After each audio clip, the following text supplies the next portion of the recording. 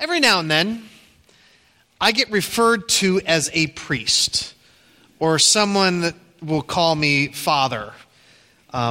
Usually it's someone who had a Catholic upbringing and knows that I'm a pastor, and it just sort of comes out. I remember one guy who was always calling me, "Yes, Father," and I'm like, I'm not a priest. I know I wore this shirt on purpose because I know it kind of looks like I'm wearing that clerical thing. The truth is, I have Lutheran friends and Episcopal friends that will wear kind of the black shirt with the collar. So I just thought I'd evoke that this morning.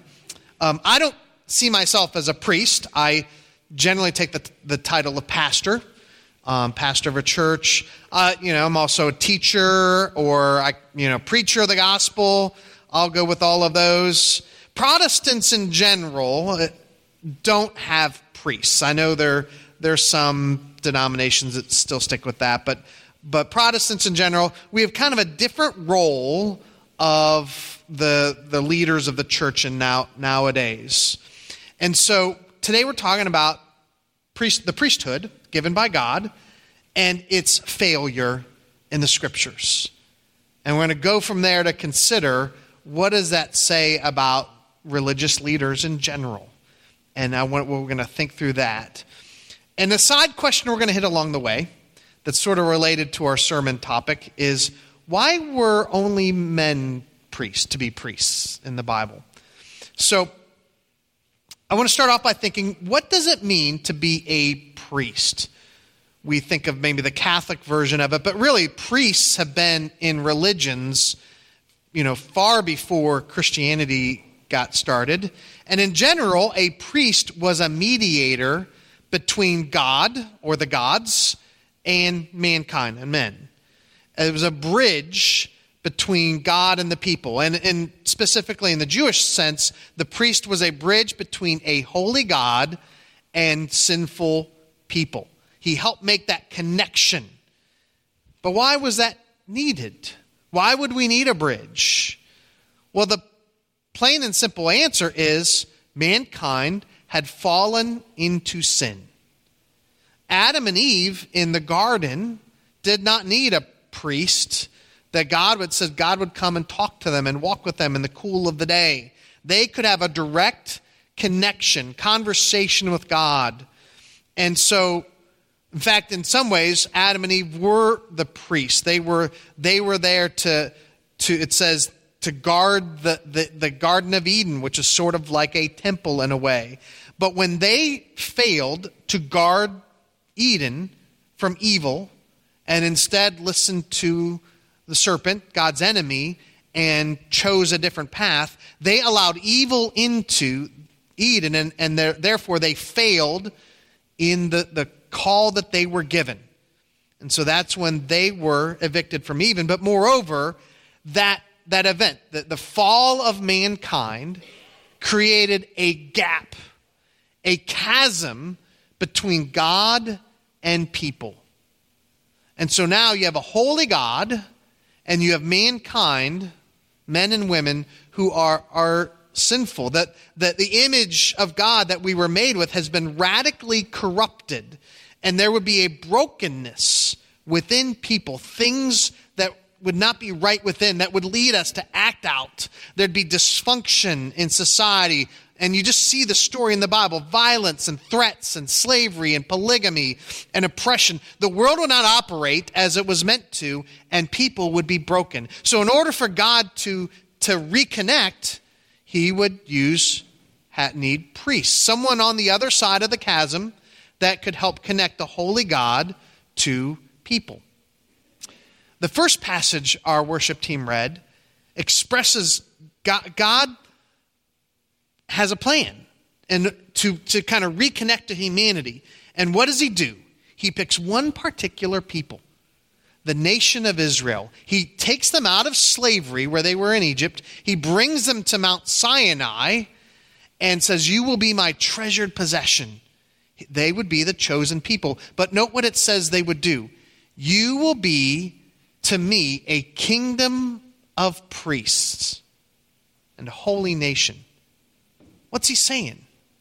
He's saying, you will be my representatives, right? You'll be on the other side of the chasm, and you, in a sense, will be the bridge by which all nations ultimately could come to see and know me. So it wasn't just, one person as a priest. It would be the whole kingdom, the community, men and women, children, families would act as a kingdom of priests. That was the kind of the plan God expressed in Exodus 19. And that's right before he gives the Ten Commandments. So what happened? They failed. And they did it right away. So the next thing, Moses goes up to the mountain to kind of get further instructions from God on how things are going to work to receive the law. And while he's up there, they get a little impatient. He's been gone a long time. Maybe God killed him up there. Who knows what happens? And it says, obviously, we got to have a God that we can see to worship. We can't just trust this God up there. So what do? Well, they say, give me your earrings. Give me all the gold you have. Let's make a God for ourselves. And they make for themselves their own God, the golden calf. And they begin to dance and sing and revelry and worship. Now, just like the surrounding nations. And so they begin to worship this golden calf that they see. And in a sense, and here's the key line. It says, these are the gods who brought you out of the land of Egypt. Right? God had brought them out of the land of Egypt so they could be his representatives. And now they're pointing to this golden calf that they made and said, this is the God that brought us out of Egypt. In other words, they disqualified themselves from the very role God had intended for them. Moses comes down the mountain, not very happy. God's not happy. God actually was ready to wipe them off take care of them. Moses says, no, God, don't do that. Moses intercedes. God withholds his judgment. So when Moses comes down, he looks for people loyal to the Lord. And it says the sons of Levi did not participate in this false worship. So they stayed faithful. And they helped bring order. They actually, by killing some of the I can't say the word. Basically, they got things set again. And then now God says to the Levites, you now are ordained for service to the Lord. Because they had stayed faithful.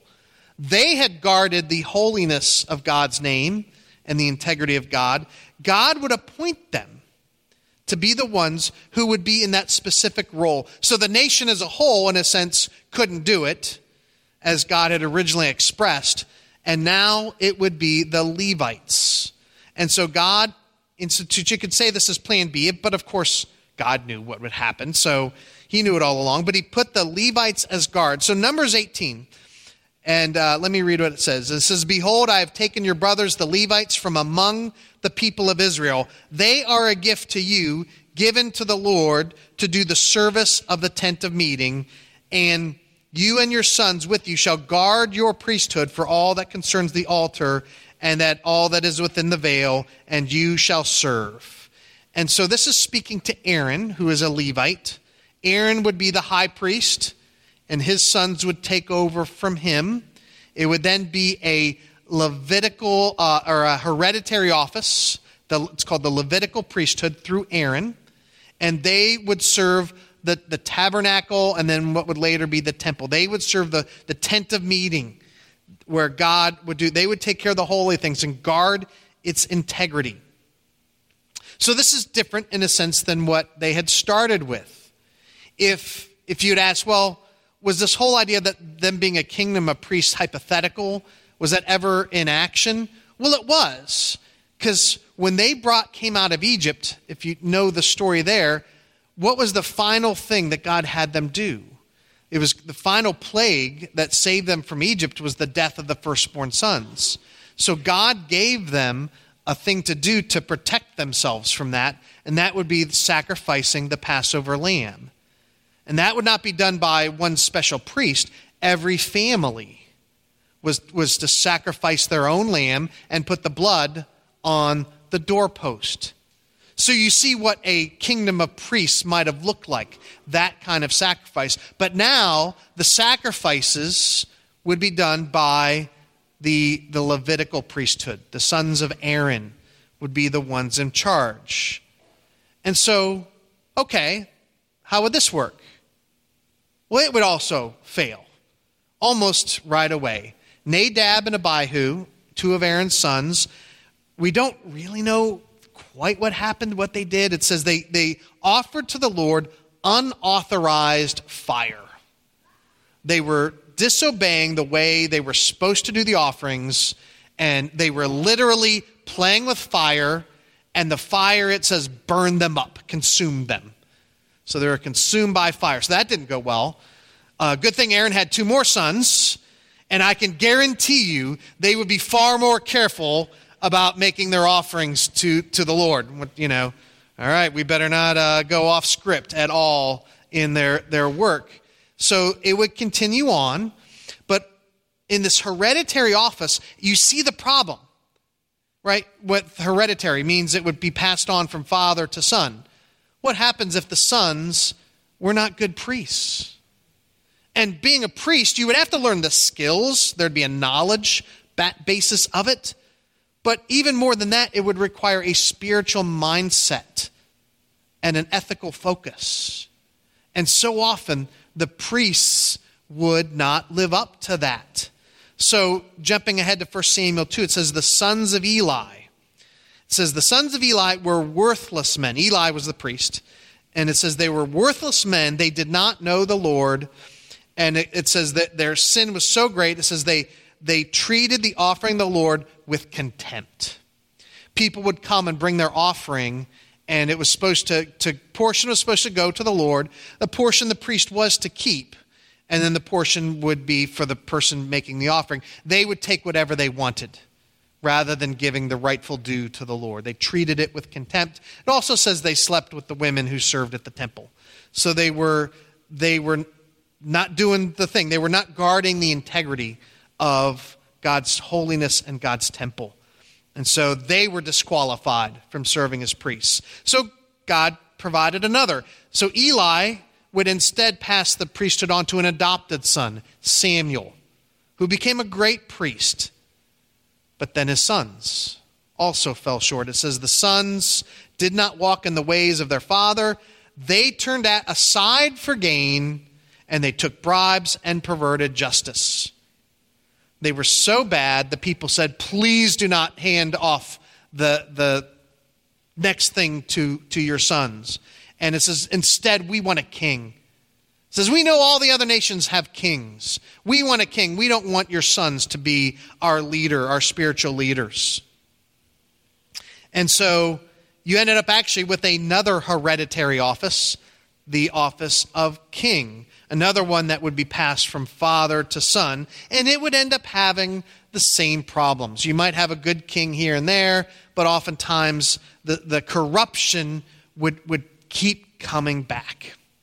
Let me talk for a minute about our side question. Why were only men priests? Why was that sin? Let me offer two reasons. One is because this was given as a hereditary office. So you think about it, as a kingdom of priests, it would be the community, men and women together, that would function in that role. But when it was made a hereditary office, it would be passed from father to son. That is just how the inheritance worked in the ancient world, especially because inheritance was often dealt with property and farmland. And so that's the way they saw the daughters would not inherit. They would marry and join another family. So the heredity would pass from father to son. So that's one reason why I believe it was only men in the Levitical priesthood. The other was that amongst the other nations, they did have women priestesses. It often ended up with goddess worship that had to do with fertility cults. And you ended up in the other nations, temple prostitution. And I think God wanted to avoid any connection for his people with that direction. So I would offer those two reasons of why the Levitical priesthood was only for men. And the same is true for the kings of Israel. They were only men. Just to note, there are other kinds of roles of leadership. So not everything was hereditary. There's also the charismatic, which means it's a gifting of the Spirit. And so the best example of that is prophets. You were a prophet if the Holy Spirit, God, the Spirit of God came upon you, and then you could speak the word of God. And we do know there were women prophets. So a charismatic gifting, a charismatic office could be men or women because it had to do with empowerment by the Holy Spirit. And in fact, Moses' sister Miriam was a prophetess, a woman prophet. All right. So what we would see is God gave this Levitical priesthood that would utterly fail. And in fact, their the ultimate failure was in holding the integrity of the temple as a worship place for the Lord alone, for the Lord God alone. Ezekiel 8 describes how they ended up worshiping. There were drawings of idols, drawings of things and idols, and it says the 70 leaders of Israel were in the temple in this Ezekiel 8 vision. They were worshiping idols. And then it says another group, it says they were in the temple. They had their backs to the temple, but they were looking at the sun, and they were worshiping the sun. Another kind of foreign worship that had worked its way into the very place dedicated to the Lord God. The very thing they were commanded not to do, to protect it from. And so the spiritual leaders, the priests had failed in their duty and what they were called to do. Just as, for that matter, Adam and Eve had failed in Eden to guard Eden from the evil from within. So we have it again, the failure of sinful man. You would see the final failure in the words of the high priest. So the temple was rebuilt, and a new priesthood was restarted later, and it was operating by the time of Jesus. But now the high priests were appointed by Rome. And the Rome-appointed high priest serving in the Jerusalem temple was Caiaphas. And the priests brought before them, were investigating Jesus, and all the priests and the leaders were very concerned about this teacher who was doing amazing things amongst the people, but they were concerned. And they were trying to decide what to do. And so Caiaphas, who was the high priest that year, said to them, "You know nothing at all, nor do you understand that it is better for you that one man should die for the people, not that the whole nation would perish." Caiaphas was worried that Jesus would upset things and Rome would be a problem. They would bring the Roman armies down upon them. But notice in his ignorance, he actually spoke true prophecy. It is better for you that one man would die for the nation. You see, Jesus was the Son of God.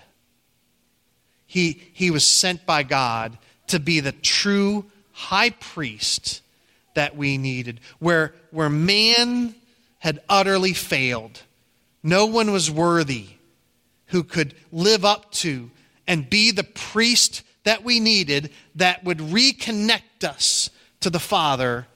God instead gave us Christ, his only Son, and he would be that man. Where it says that the high priest in Hebrews 2, it talks about how, or Hebrews 7, it talks about the law appoints men in their weakness as high priests, and how the truth is every priest had to offer sacrifices for his own sins.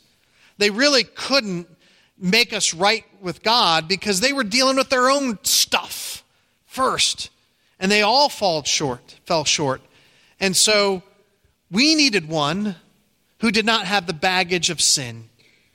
one who was already perfect before God. And so Jesus crossed the divide. He, the Son of God, who had been with the Father, who had never sinned or done anything wrong, he crossed the divide, became one of us. So the three things: he had to be perfect, not without sin of his own. The second thing is he had to be one of us. That's where Hebrews 2 talks about he had to be made like his brothers in every respect. You see, so that's talking about how he had to become fully human. Though he was God, though he himself was in the very nature God, he became fully human so that he could be like his brothers, so he could make this offering, so he could be our high priest. And then the third thing it required is to make propitiation for our sins. Propitiation is one of those great religious words. It just means to do a sacrifice of atonement. He would atone for our sins. He would make right for our sins so that we could be forgiven. And he did that by taking the sins of us, of all peoples, upon himself on the cross.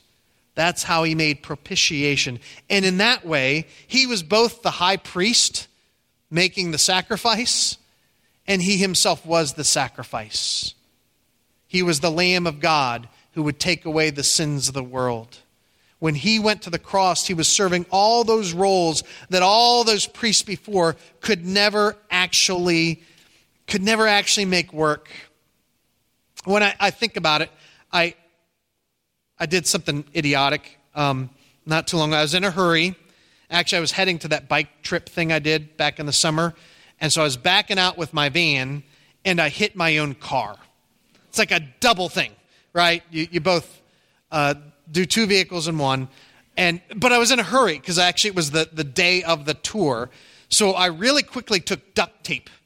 I meant to bring a roll of duct tape, but I had to take duct tape back on my bumper and all that stuff. I mean, it wasn't off, but it was kind of askew, and kind of taped it all back together to make do, and then drove off to go on this trip that I did. And so for 5 weeks, my van was duct taped together.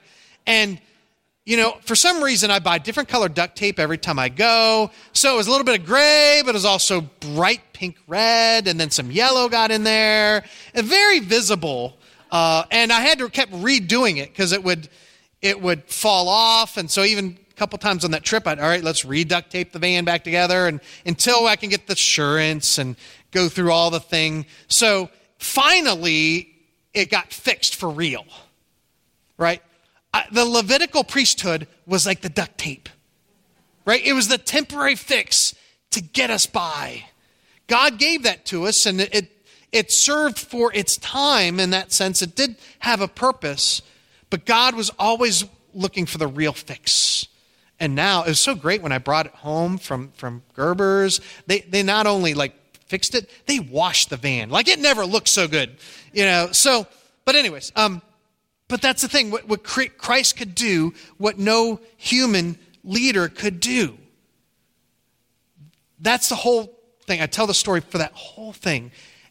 Every priest, in a sense, was limited. They were prone to weakness. But now Christ could do, in Christ, Ephesians 2, it says, you who once were far off have been brought near through the blood of Christ.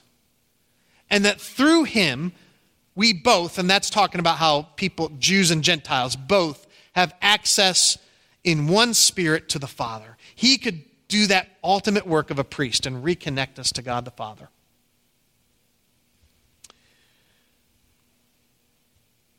All human leaders, all human spiritual leaders included, all fall short in some way. Have you ever, in a sense, experienced that?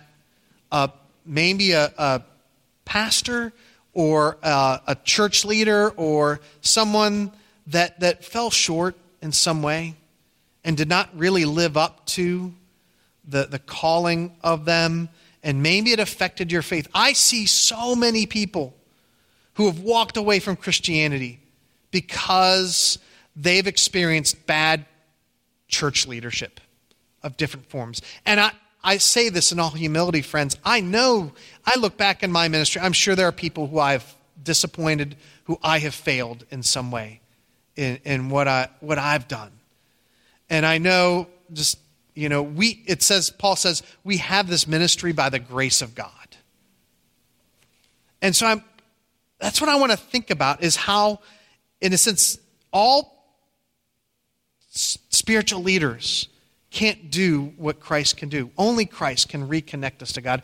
And I want to think about, one of the reasons why I did this sermon series that we're talking about men and women, I realize we really haven't talked a lot about that aspect of it, but this is connected.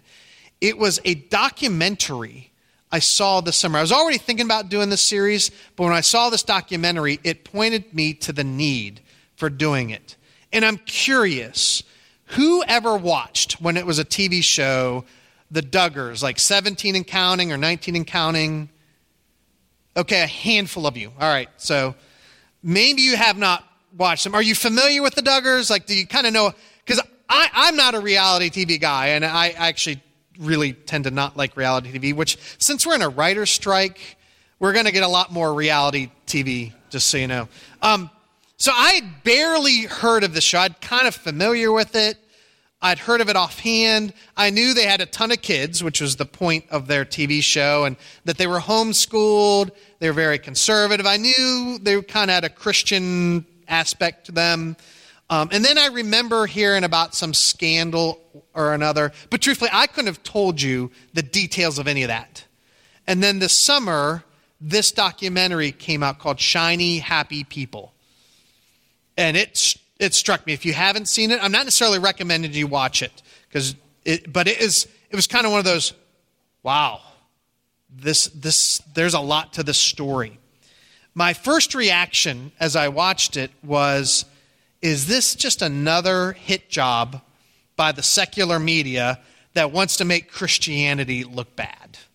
Because I'll tell you, Christianity kind of looks bad if you watch this. And it's another attempt to highlight the hypocrisy of some group of believers that have some odd beliefs. So, yes, there's some of that in there. These are conservative Christians who have lots of rules. They're highly structured. The highly structured gender roles. They wear quaint-looking clothing. They have all these rules for their kids, the homeschooling. And, of course, then there's a scandal that undermines everything. That's not what caught my attention. And that's not why I'm talking about it, because that's going to happen. What caught my attention was not just the story of the family, it was the teaching that undergirded their whole thing. And that's what I feel like I really want to and need to address. See, the Duggars actually were part of what's the Institute of Biblical Life Principles, who was taught by Bill Gothard. And they did the show, it says, in order to promote the teaching of Bill Gothard and the IBLP, it's called. When I started this series 2 weeks ago, I put up this verse, Genesis 3:16. It's part of the curse of sin, where God says to Eve, your desire shall be contrary to your husband, but he shall rule over you. I made the statement then that is descriptive, not proscriptive. That it's not saying what God wants. God is describing how it will be because of sin. That because of sin, men will use their greater strength to rule over women. That it is, and nowhere in the Bible does it tell men to rule over their wives, husbands to rule over their wives. Instead, it says to husbands, love your wives as Christ loves the church. Yes, it does tell women, trust and follow the leadership of your husbands. Don't work against them. But it doesn't tell men to rule over them. Well, I looked up more about the IBLP, and it says declaratively, and you can't read it at all in that statement, but it says in their thing, men are commanded to rule over their wives. It teaches Genesis 3:16, not as descriptive, but it is the command of God given to men. And there are a whole bunch of implications they have in their document that goes with that women shouldn't work outside of the home. Women should be financially dependent upon their husbands. One of the things that caught my attention, they shouldn't seek outside counsel or advice without her husband's permission, including from friends or church leaders. Right? You shouldn't go and seek advice from someone unless you get your husband's permission to do so. It's basically places the woman in a position of underneath the husband. Now, I told you my first reaction is this is a hit job, but the second reaction I had is this just some small, isolated group that we really should just write off because they're not really influential. Well, the other thing that happened when this came out is there was a particular picture that came up on my Facebook screen. Maybe you saw it, the umbrella, where it has Christ, underneath him is the husband, and then the wife. And so that's that picture. I saw that come up on my feed, and I saw a reaction by all kinds of friends of mine, some non-believers, but also some Christians. And they talked about that picture and how it was something they were taught as a young person. And so I reached out specifically to one of the young moms who had been in my ministry when I was doing Young Life, but she had a different church, but I got to know her. Later on, she got involved in helping with Young Lives. She worked with my wife in that. So I kind of knew her fairly well, and I reached out and said, tell me what this means to you. Tell me what you were taught. Were you taught this stuff in your younger years? And so she said yes, so she had never went to any IBLP things. This was what her church taught. And here's the 5 things she said that basically she took away from this teaching. She says, women cannot be trusted with spiritual truth. After all, Eve was deceived. Only men can be trusted. Women are the weaker vessels. He says they use that phrase a lot. Weaker vessels. So they need to be under the authority of a man, husband or father. She said, women's domain is in the kitchen. Everything else belongs to the men. 4th, she said, girls are taught that their main job, is to grow up and become a good wife. That's the only thing that really they should do. And then last, she says, women are taught that they relate to Christ through their husband. And that's where this picture comes in. Now, in one way, you can look at this picture and say, yes, a husband wants to protect his wife and family and kids and wants to do right. But this is saying more than that. It doesn't use the word, but it's effectively saying the husband is the priest of his wife and family. The husband is in between Christ and his wife.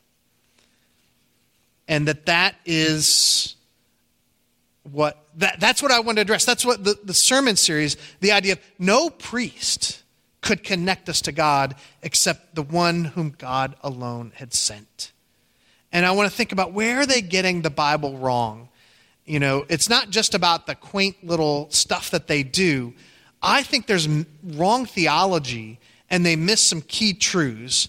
And so I want to contrast what I would call gospel-centered Christianity with what really is law-based or legalistic Christian religion that you see in different places, but you find in the IBLP. And I would say they miss 4 things. I'm going to put them together. And one is they miss the reality of our sinful nature and the radical corruption of sin in the human heart.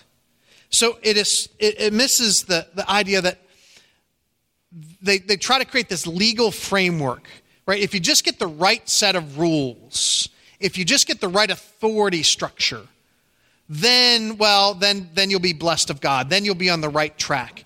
But it misses the thing. It sees the problem as purely out there. You know, you got to avoid the danger of the corruption of the world, the sin in the world.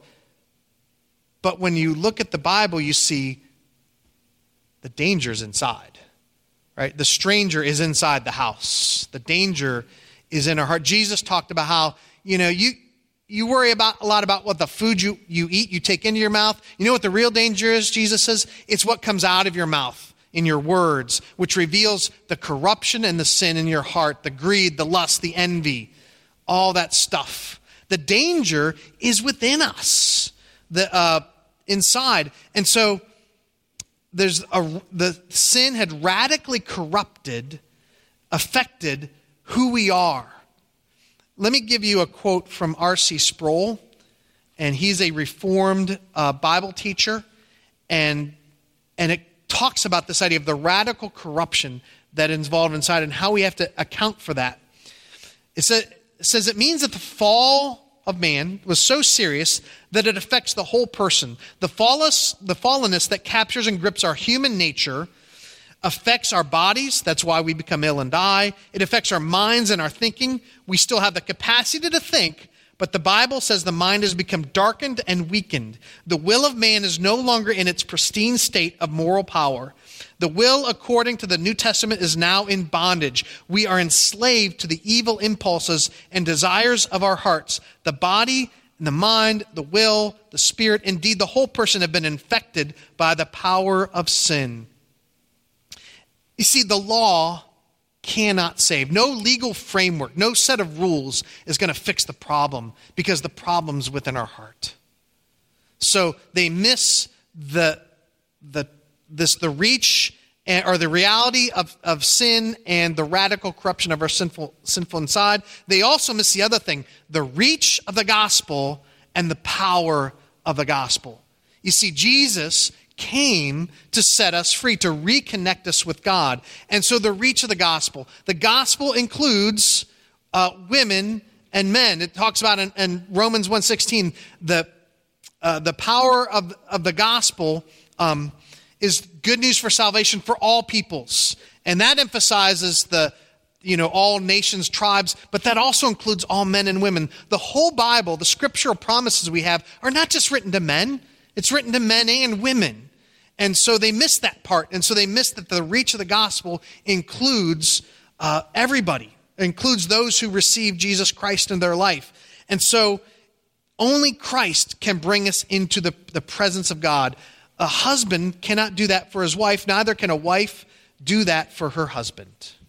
We each need Christ to be our high priest.